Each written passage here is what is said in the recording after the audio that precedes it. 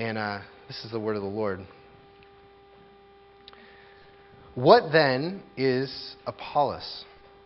What is Paul? Servants through whom you believed, as the Lord assigned to each. I planted, Apollos watered, but God gave the growth. So neither he who plants nor he who waters is anything, but only God who gives the growth. He who plants and he who waters are one, and each will receive his wages according to his labor. For we are God's fellow workers. You are God's field, God's building. Let's pray together. Lord, we thank you for your word, so rich, so full of truth, so full of challenge for us. And yet, even as you challenge us, you give us the grace that we need to meet that challenge. And so it is with hope in your promises that we turn to your word now, that you would give us both repentance of our sin and also faith in the grace that's ours in the Lord Jesus. We ask that you'd send your Spirit to us to instruct each one of our hearts in the way of truth, that you would lead us in paths of righteousness for your name's sake. And Lord, we love you, and it is with that love that we devote our hearts now to your word. In Jesus' name, amen. So 12 years ago, when my wife Shannon and I got married, we had a rehearsal before our wedding. And at the rehearsal, after the rehearsal, we had a rehearsal dinner at a restaurant, a local restaurant, and where all of our wedding party was there. We had family there. And during the rehearsal, we went around and we talked about the wedding party and each of the bridesmaids and groomsmen, why they were important in our life.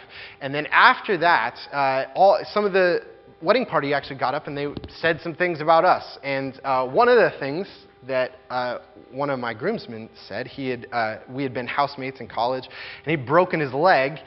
And when he had broken his leg, Shannon had, I think, brought him a Subway sandwich or something, and a drink, and he got a bendy straw so that with his broken leg he could still drink the drink. And he was telling this story about the bendy straw, and he said, so Shannon, Nate, you're just so blessed that you're marrying Shannon. She's such a servant. You're just such a servant. And now, for most of us, if you've grown up in the church, you hear something like that, you're just a servant, and you say, oh, that's a kind thing to say. But actually, at the wedding party, there's some people, and I don't blame them for this, who didn't grow up in the church and hadn't heard that kind of lingo, and they thought, just a servant? That guy just called Shannon a servant. What is it? What are you talking about? That's not kind. This is demeaning, putting her down. And it was striking in just that little scene how something that we as Christians can see as so honoring is viewed by the world as a disrespectful slight. How could you say that, especially about a woman, calling her a servant? And yet here is the Apostle Paul in this passage, who is the great apostle. He wrote, at least 13 books of the New Testament. He was the apostle to the Gentiles. He planted numerous churches around the Mediterranean over the course of his life. He's someone that as Christians, if you love the Bible at all, you esteem Paul very highly.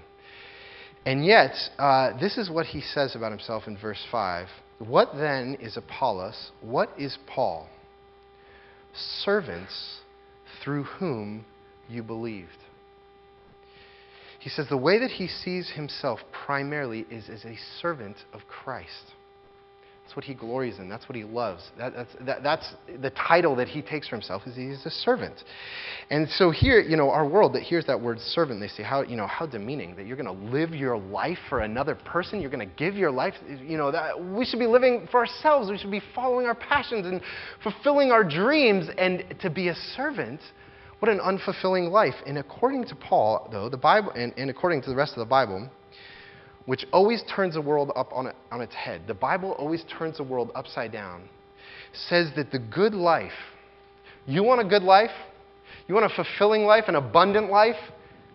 It is a life of being a servant.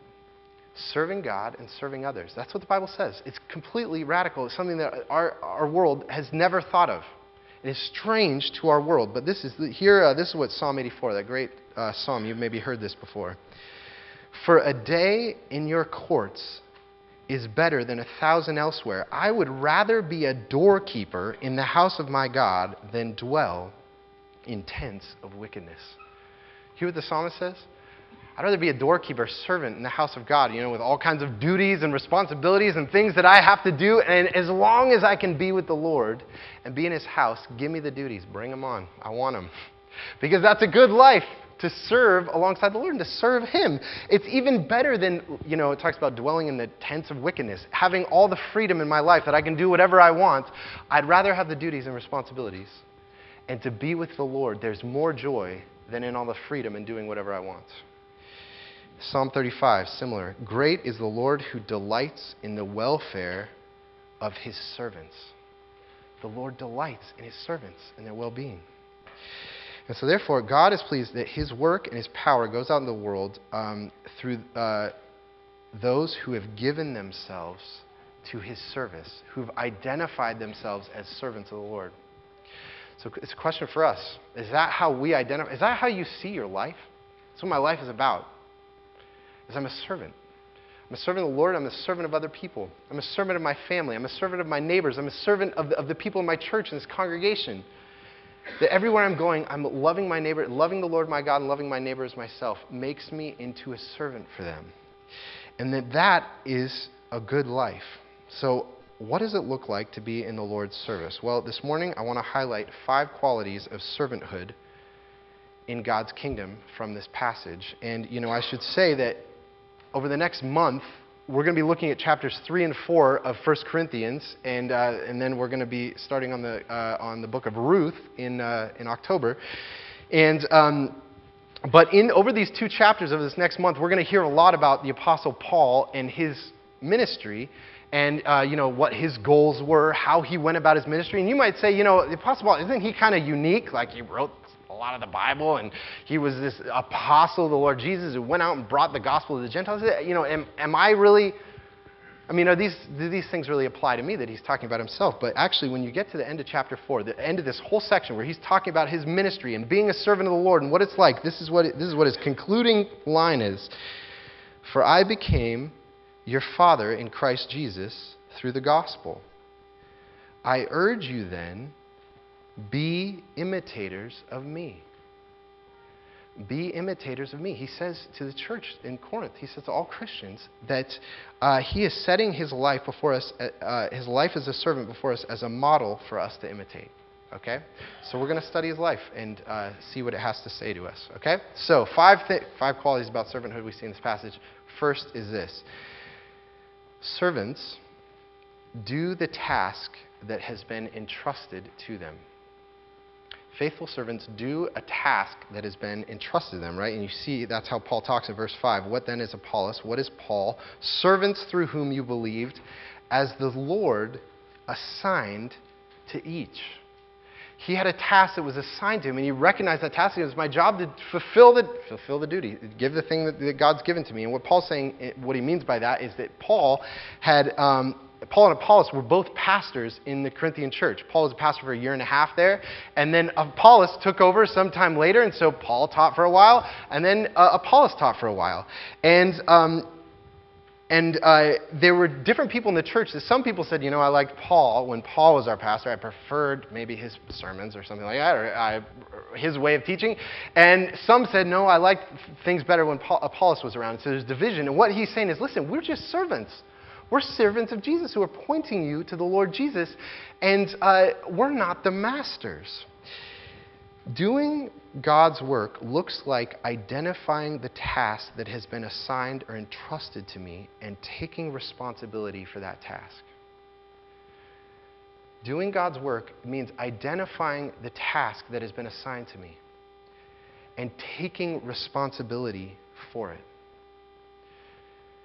I think probably some of us, even as I say that, take responsibility for a task. You're like, oh man, commitment. People are depending on me. You want to run away from that. But let me just tell you, that's what God has for us. That's what God has for being his servants, is to owning things. And of course, there's a great parable that our Lord gives, the parable of the talents, which if you know that story, it's about, parable where he tells about a master who goes on a journey, and while he's gone, he entrusts his property to these servants. And he says, okay, well, I'm gone. Here, you're going to have 5 talents. You're going to have 2 talents. You're going to have 1 talent. I'm entrusting you with these things. Now I'm gone. Do something with them. Be responsible with them. And of course, 2 of them take the property, invest, and they make more money for their master. And one of them takes the talent that was entrusted in this money and buries it in the ground. He doesn't take responsibility of it out of fear. It is fear that causes him to not take responsibility. And but what we need to understand is that as Christians, if you are a disciple of Jesus, Jesus is entrusting you with part of his mission. There is some part of it that he's entrusting you with. And so there's first identifying what it is and then taking responsibility of it. And, I think this is an important thing for us because often in church culture, when we think of serving the Lord, being a servant, we often think in terms of being a volunteer, right? And I think there's some place for that, right? I mean, you guys all do lots of things that you don't get paid for in the church, and I think that's good to be a volunteer. But one of the things that when we think in terms of being a volunteer is something that I stay in control of, right? It's like, I'm a good-hearted person. I'm going to help you out. I'm going to do this thing. I'm going to volunteer in these ways. And that is good-hearted. That is, that is appreciative. But whenever we're a volunteer, we remain in control of what we're doing. Being a servant says, Jesus, my Lord, has entrusted me with a task, and I need to take responsibility and see that it's completed and see that it's done well and own it. And this is the nature of what servants are, and this is how Paul viewed his task, is that God had given him things that he was going to fulfill. And so one of the challenges for us as a church is, do we view what's happening here that way? Are we a group of servants who've come together to serve one another, to serve the Lord, to serve our neighbors, and to find a task that I'm going to own? God has entrusted me this, and I'm going to serve him with this and give it to him and offer it back to him in love. And that is going to be my delight, that I would rather be a doorkeeper in the house of the Lord. I'd rather be the guy standing at the door. That's my job. I would own that just in delight, to be serving alongside of him and to be one of his servants. And I just want you to imagine what happens when a congregation, look at us, all these people, full of people who say, I want to own a portion of this ministry. I want to be depended on. I want to be looked to. I want the Lord to entrust me with a bit. And through grace, do that mission faithfully, okay? So first, servants do the task that has been entrusted to them. But second, servants are not simply task-oriented kind of people. They're not just doing. And the second thing that we see in this passage is that servants of Christ are focused on the gospel. The focus of their life and ministry is on the gospel, that they have a special emphasis and priority to the centrality of the gospel as we serve the Lord. You see this, verse 6. Paul says, I planted, Apollos watered, but God gave the growth. And at the end, he even says in verse 9, you are God's field. Now, what's he talking about? All these images of, planting and watering and fields. And, if you're familiar with Jesus teaching it all, you'll recognize these were favorite images of our Lord in his teaching. And especially he tells a parable of the sower, which is about, he's talking to his disciples, and you're going to go out and you're going to have this seed and you're going to spread this seed around. And it's going to, some's going to fall on rocky ground, some's going to fall on good ground, and there's going to be birds that are going to take the seeds. And then Jesus says, what's the seed? The seed is his word. It is the gospel that's going out. And there's this focus on their servanthood of the priority of the gospel. And even in this passage, Paul was a church planter who first brought the gospel to the Corinthians. And then Apollos came along and he watered the gospel, right?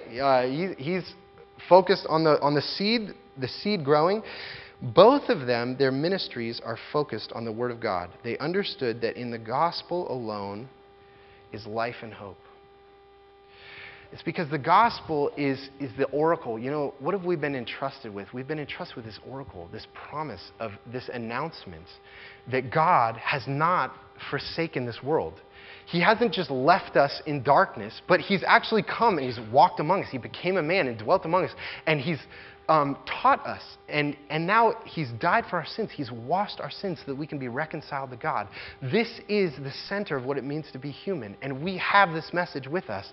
And so whatever we're doing is going to be focused on the centrality of the gospel. And so what that means, first of all, is that servants, if we're serving the Lord, there's a certain devotion to the gospel, that I see its role in my own life. And, my own spiritual care, resting in the promises of God, reading God's word, being with God's people. I need God's promises. I need God's truth. And yet also, though, a servant isn't just going to find the gospel is foundational for their own life, but a servant is going to see that the gospel shapes all of their ministries, no matter what they're doing. So that even if you're not doing like a specifically teaching ministry, the gospel is still shaping what you're doing. So if you're caring for the poor, and you say, I'm caring for the poor and people have needs, and our church is going to care for people who have need, or maybe I'm serving out in the community with people who are lower income, I realize that what people need is not just financial assistance. They do need that. They not only need friendships and people to walk with them, but they need the gospel is the thing that makes us whole. It's the thing that heals us. And so the gospel actually bleeds into every area of what we're doing in our servanthood, and we're constantly keeping it before our eyes. So there's this priority to the centrality of the gospel. And what that means then, this is the third thing that we learn about servants in this passage, not just that they take responsibility, they are trusted with a task, and they're focused on the gospel being a part of everything that they do. But third, servants honor their masters. Servants are devoted to honoring their masters. And some of you know Johnny Poole. Johnny Poole's the director of Fellowship of Christian Athletes, which is a ministry in a number of the schools in Whatcom County. I think it's probably expanding out of Whatcom County. And this passage, if you know Johnny, the Lord's done a tremendous amount of work through him over the last 5 years. And I don't know how many times he's quoted to me these verses from 1 Corinthians. And as he looks at the task that's been entrusted to him, and he's always telling me, 1 Corinthians 3, verse 6, I planted, Apollos watered, but God gave the growth. So neither he who plants nor he who waters is anything, but only God who gives the growth. So you see what Paul's doing when he's talking about his ministry, and he's done quite a lot, right? He's written these letters, he's planted these churches, he's introduced countless people to the Lord, and yet he says it was God's doing. It was his doing. It was the master's doing. I was just doing the task. I was just doing my duties. I am nothing in it. And it's funny, for most of us in our culture, we hear a statement like that, Paul talking about, I was nothing, it had nothing to do with me, I wasn't involved in it, and we kind of have one of two responses to that. We either think, okay, Paul's just kind of being overly pious and saying, just being modest. I didn't have anything to do with that. And we don't really take that seriously, that he really believes that. Or we say, Paul, you're not nothing. You are good. Don't say that about yourself, Paul, that you're nothing and that the Lord is everything.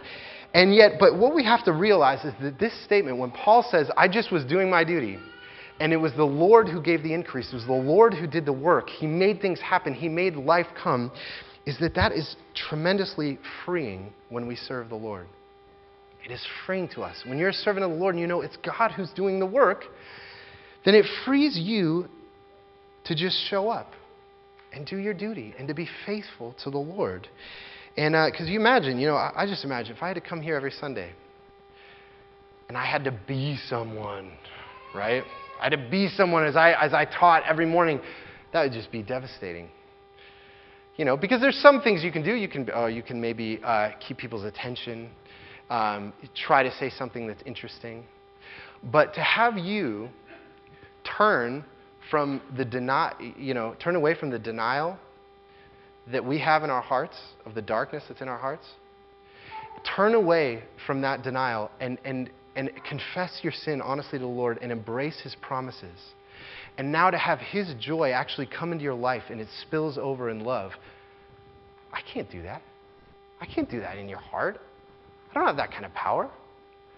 And so the task is to show up and to be faithful to the duty and believe that God, through his Spirit, is present and at work in giving growth, and how freeing that is. I trust that God gives the growth. And so what do? I just show up. I'm a servant. That's freeing to you. It's freeing to be a servant. And if you're a home group leader, right, and you think, man, I got to make this home group is supposed to be like a family to one another. They're supposed to serve and love one another. It's a big task, and people are supposed to grow in their faith and be discipled. How am I going to do that? God's got to do it. I'm going to show up. I'm going to be prayerful because it's God who gives the growth. And, this is one of the things that being a servant of Christ is not burdensome, right? Jesus says that his yoke is easy, his burden is light. 1 John says the commandments of the Lord are not burdensome. You don't want to know what's burdensome? Trying to be somebody. It's trying to be somebody. It's when it's Nate wants this to be about Nate, or we want it to be about us. That is incredibly, crushingly burdensome. But being a servant, a doorkeeper in the house of the Lord, is joy. And what happens is when we say, listen, I just did my duty, and the Lord's doing the work. It's his Spirit doing things that I couldn't have even imagined. Look at how honoring that is to him. He gets the glory. He gets the recognition. And so servants honor their masters. And they say it's about him, it's not about me. Okay? So that's three things we've seen. That servants they take responsibility for a task. They keep the gospel central. And because the gospel is central, it means the honor is to the Lord, and they depend on the Lord to actually do the work and give the increase.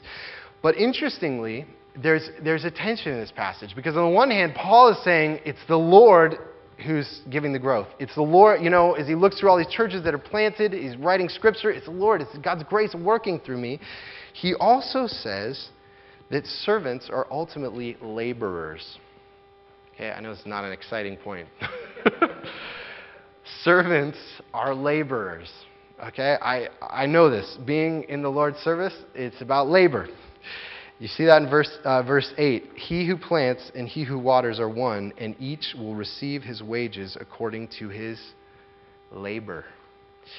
And Michael Papera, who's my home group leader, was talking to me about this passage, and he was just encouraging me that Paul says that each will receive his wages not according to his fruit, not according to the success of his ministry or the success of his service. He will receive his reward because of his labor, the work that he's going to do. God knows the labor that we're putting in because it's going to look different. The fruit and success is going to look different for other people. I read a biography probably 10 years ago about a guy named John Payton, who was a Scottish missionary to these cannibals in the New Hebrides, little island. And he goes there for 10 years, and he doesn't have one convert. And they threaten to kill him over and over again and steal all his stuff. And he's just loving them and serving them, giving them medicine and preaching the gospel. And he has nothing. And then he leaves, and he goes to some other island, and then these other missionaries come in, and almost instantly it's just like the whole island converts. And he's like, wow. If he's rewarded, and actually what was he doing? He was laying the ground for those next missionaries to come in. He was preparing the ground, because it's always death and resurrection in the gospel and the way God works. And so you could be on the death side of that. And yet that God will reward that. And he was on the death side of that. And so our focus is, I'm going to labor, I'm going to serve, I'm going to give my energy and my strength and my gifts to the Lord and serve him and see what he does. And you might say, some of you might know in John 15, Jesus says that I no longer call you servants, but I call you friends. You might say, should I really view Jesus as giving me tasks and labor to do like a servant? Doesn't he say I'm his friend? Aren't we buddies that are hanging out? And yes, you are Jesus' friend. He cares about you. He lets you in on what he's doing. But all of the apostles called themselves servants of Christ. That's how they talked about themselves. I'm doing the work that he's given to me. And Paul often uses that language. In the end of 1 Corinthians, this is what he says. But by the grace of God, I am what I am. And his grace toward me was not in vain. On the contrary, So he's talking all about God's grace. It's all about what God's grace, what God's power is doing. God's power is doing. On the contrary, I worked harder than any of them, though it was not I, but the grace of God that was in me. So even though he acknowledges that it's God's grace that's working, when God's grace is at work in our life, it looks like labor for God's kingdom. Colossians 3:23, whatever you do, work heartily as for the Lord and not for men. And you may feel that some of the work that the Lord assigns to, actually he will. At least some of the work that he assigns to each one of us will be menial. He wants to teach us to be servants. That's what Jesus did. He made himself low. He made himself into a servant. And there should be nothing that is too menial for us. And actually, I put a quote for you from Dietrich Bonhoeffer. If you turn to page 3 in your bulletin. And this is a book that Bonhoeffer wrote in 1939. He was a German pastor. And right as the Nazis were in power, World War II is about to start, and he's looking at his country. He's like, our country is in crisis. The church needs to be a counterculture in Germany in 1939. How are we going to be a counterculture? How are we going to be a community of love in the midst of tyranny and fear and violence? How are we going to be a community of love? And he wrote this book called Life Together. And this is one of the things he says in Life Together. The second service that one should perform for another in a Christian community is that of active helpfulness. So menial, right? Helpfulness. How, not glorious. I'm going to be helpful. This means initially simple assistance in trifling external matters. There is a multitude of things wherever people live together. Nobody is too good for the meanest service. One who worries about the loss of time that such petty outward acts of helpfulness entail is usually taking the importance of his own career too solemnly. We must be ready to allow ourselves to be interrupted by God. God will be constantly crossing our paths and canceling our plans by sending us people with claims and petitions. Menial labor is a part of serving the Lord, and actually, he glories in that. He delights in that, because it's about humbling ourselves. He who humbles himself will be exalted. And so we savor those tasks that he sets before us, and we thank him for them, and we do them cheerfully, even the mundane, the earthly, the trifling. And of course, when you do that, it is a tremendous blessing to the people around you. Small tasks, a way of serving people that are just sprinkled. And you know what? I know tons of you, probably all of you, in various ways are doing that in this church and doing that in this community. I thank you. It shapes the whole atmosphere and life and vibrancy of a community when we are just helpful, servant-hearted, eager to help wherever we can. Okay? So God works through servants. Now, let me just make a couple of caveats. Because there are probably two kinds of people that are in the room listening to this. First, there are those who are servants, gladly serve, are always feeling a tug to do, whenever they hear something needs to be done, I better do it. I better do it. I'm on it. And they always seem to be doing more. So what do you take from a sermon like this? I'm not going to tell you to set boundaries. I'm sorry. That's usually what I would say. And boundaries are good. But actually, the thing to take from this sermon is that what you're doing, your service, is deeply meaningful. That's what a life of following Jesus is a life of service.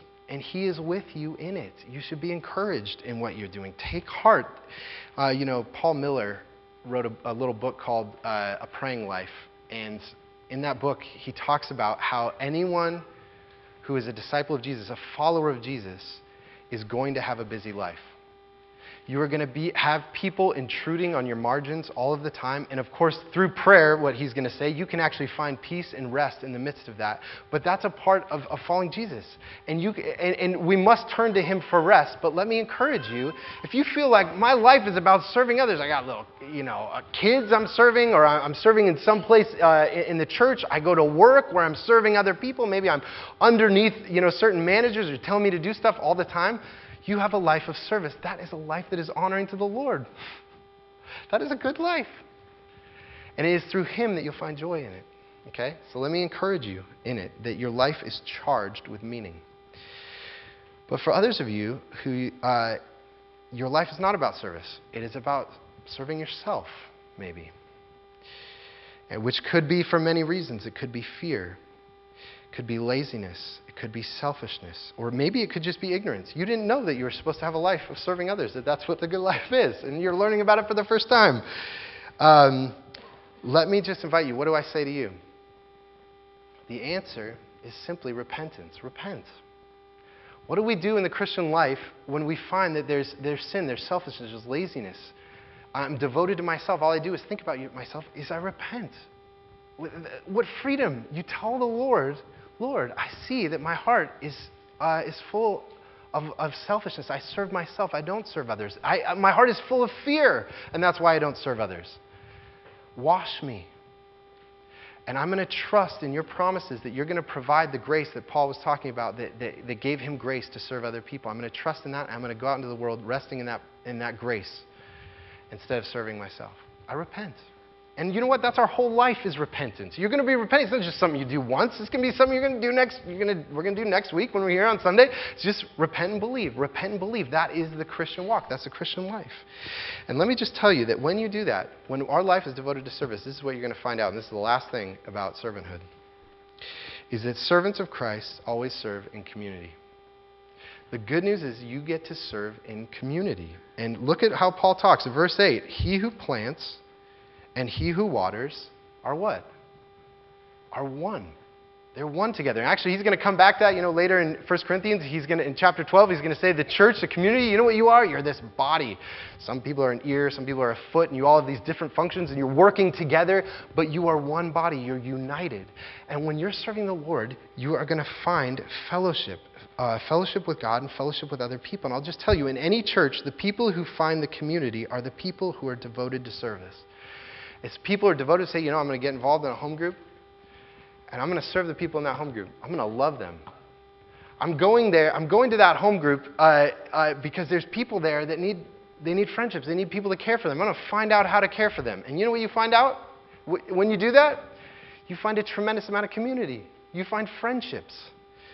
And always when you're involved in ministry, you find that there's people doing it alongside of you, because Jesus does not want you serving by himself. Serving by yourself, because serving by yourself will wear you out. But when there's people with you, you can endure all kinds of things that he puts in your path.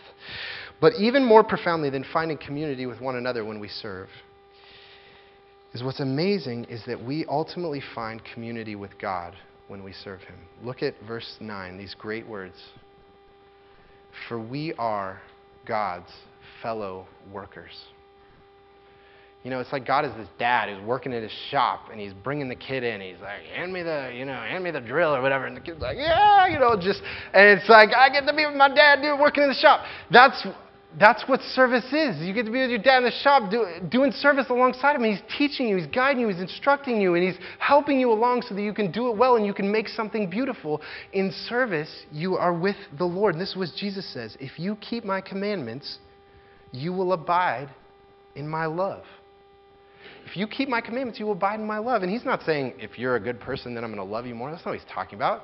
He's saying, if you keep my commandments, if you're in my service, you're going to see prayers answered all the time. I mean, the people who say God answers every prayer are the people who are serving others and devoted to others, and they're praying for people all the time. And they're like, God, he basically answers all prayers. There's a few that still need to be answered. I'm just waiting for them. Those are the people that are in his service. And if you want to see God's power supernaturally, you want to see that he's alive, it is in service that you see that. Okay? And so for some of us, these words, labor, work, servant, tasks, duties, responsibility, we're like, oh, get me away from that. But let me just tell you, in all of these things, you will abide in Jesus' love as you do them. Okay? Hear these words from the Lord Jesus as I conclude. The Son of Man did not come to be served, but to serve, and to serve you, and give his life as a ransom for many. Let's pray together. Our Lord, we thank you for your word. Lord, you know each one of us, that we are all a mixture of these two, that we are both serving you in ways, and in other ways we are lazy, irresponsible, selfish. Lord, we turn from that and we confess to you our selfishness, that you would give us that grace that we might work heartily as Paul calls us to.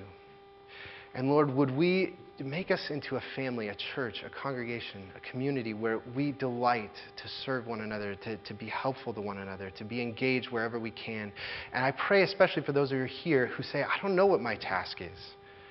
I don't know what the Lord wants me to take responsibility for. I pray that you'd guide them, that you'd give them conversations with the other people here, and that you'd help us as a church to equip all of us to do the work that you've called us to. And we thank you that we get to be your fellow workers. And we pray this in Jesus' name. Amen.